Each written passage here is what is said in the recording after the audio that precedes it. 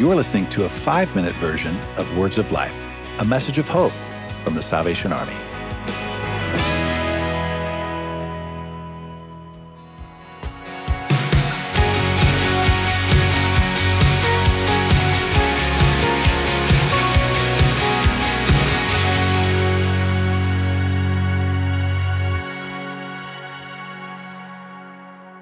Where we left off this last episode was Jesus going through the cities and through the villages, having compassion on the people. In fact, when we read the scripture, we read, the harvest is plentiful, but the workers are few. Ask the Lord of the harvest, therefore, to send out workers into his harvest field. I mean, do you hear Jesus' heart when he says these words? His concern, just in these words alone. I mean, simply put, what we read from that is that there are not enough workers. Now, Jesus didn't perform miracles for glory and fame. That was never his intention. He did it because he genuinely loved those who were hurt. Unlike the motivation often found in the church today, Jesus' love does not come from a spirit of proving that he is right, or that you are wrong, or that you must first believe a certain way in order to receive his blessings. Instead, when Jesus showed his concern about the lack of workers in the harvest, he was speaking out of love and concern for the church. Now notice, there is a direct focus on the worker, the laborer. He says the workers are few. There is a sense of a call to action. Jesus saw human need as the harvest, and it was in great supply. He's telling us to pay attention to the harvest because if handled properly, the harvest could be used for good.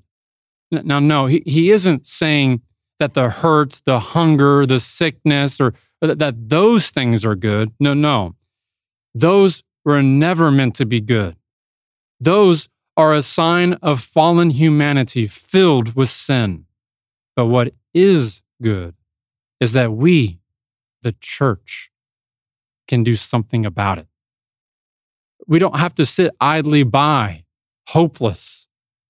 The world is hurting, in pain, and the church has the tools to do something about it if only we would have compassion like Jesus. From the very beginning, the harvest has required workers. If you ever have read leadership books on the church, you would be familiar with this theory called the 80-20 rule. Now, this rule states that regardless of what type of group that you're in, that only 20% of the people in that group will do 80% of the work.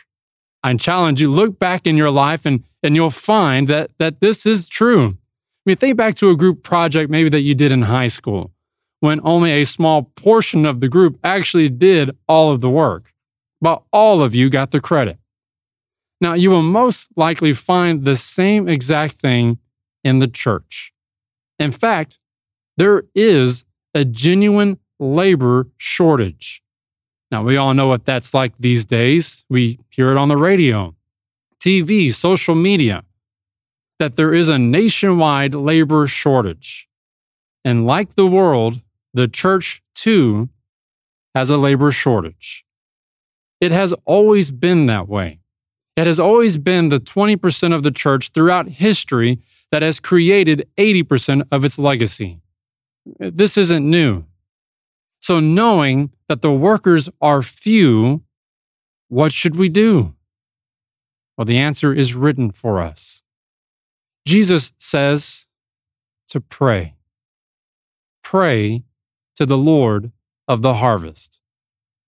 Jesus knows that a pure and honest heart, filled with genuine compassion, wanting to serve the God of the universe, will ultimately find its way to the harvest, ready to roll up their sleeves.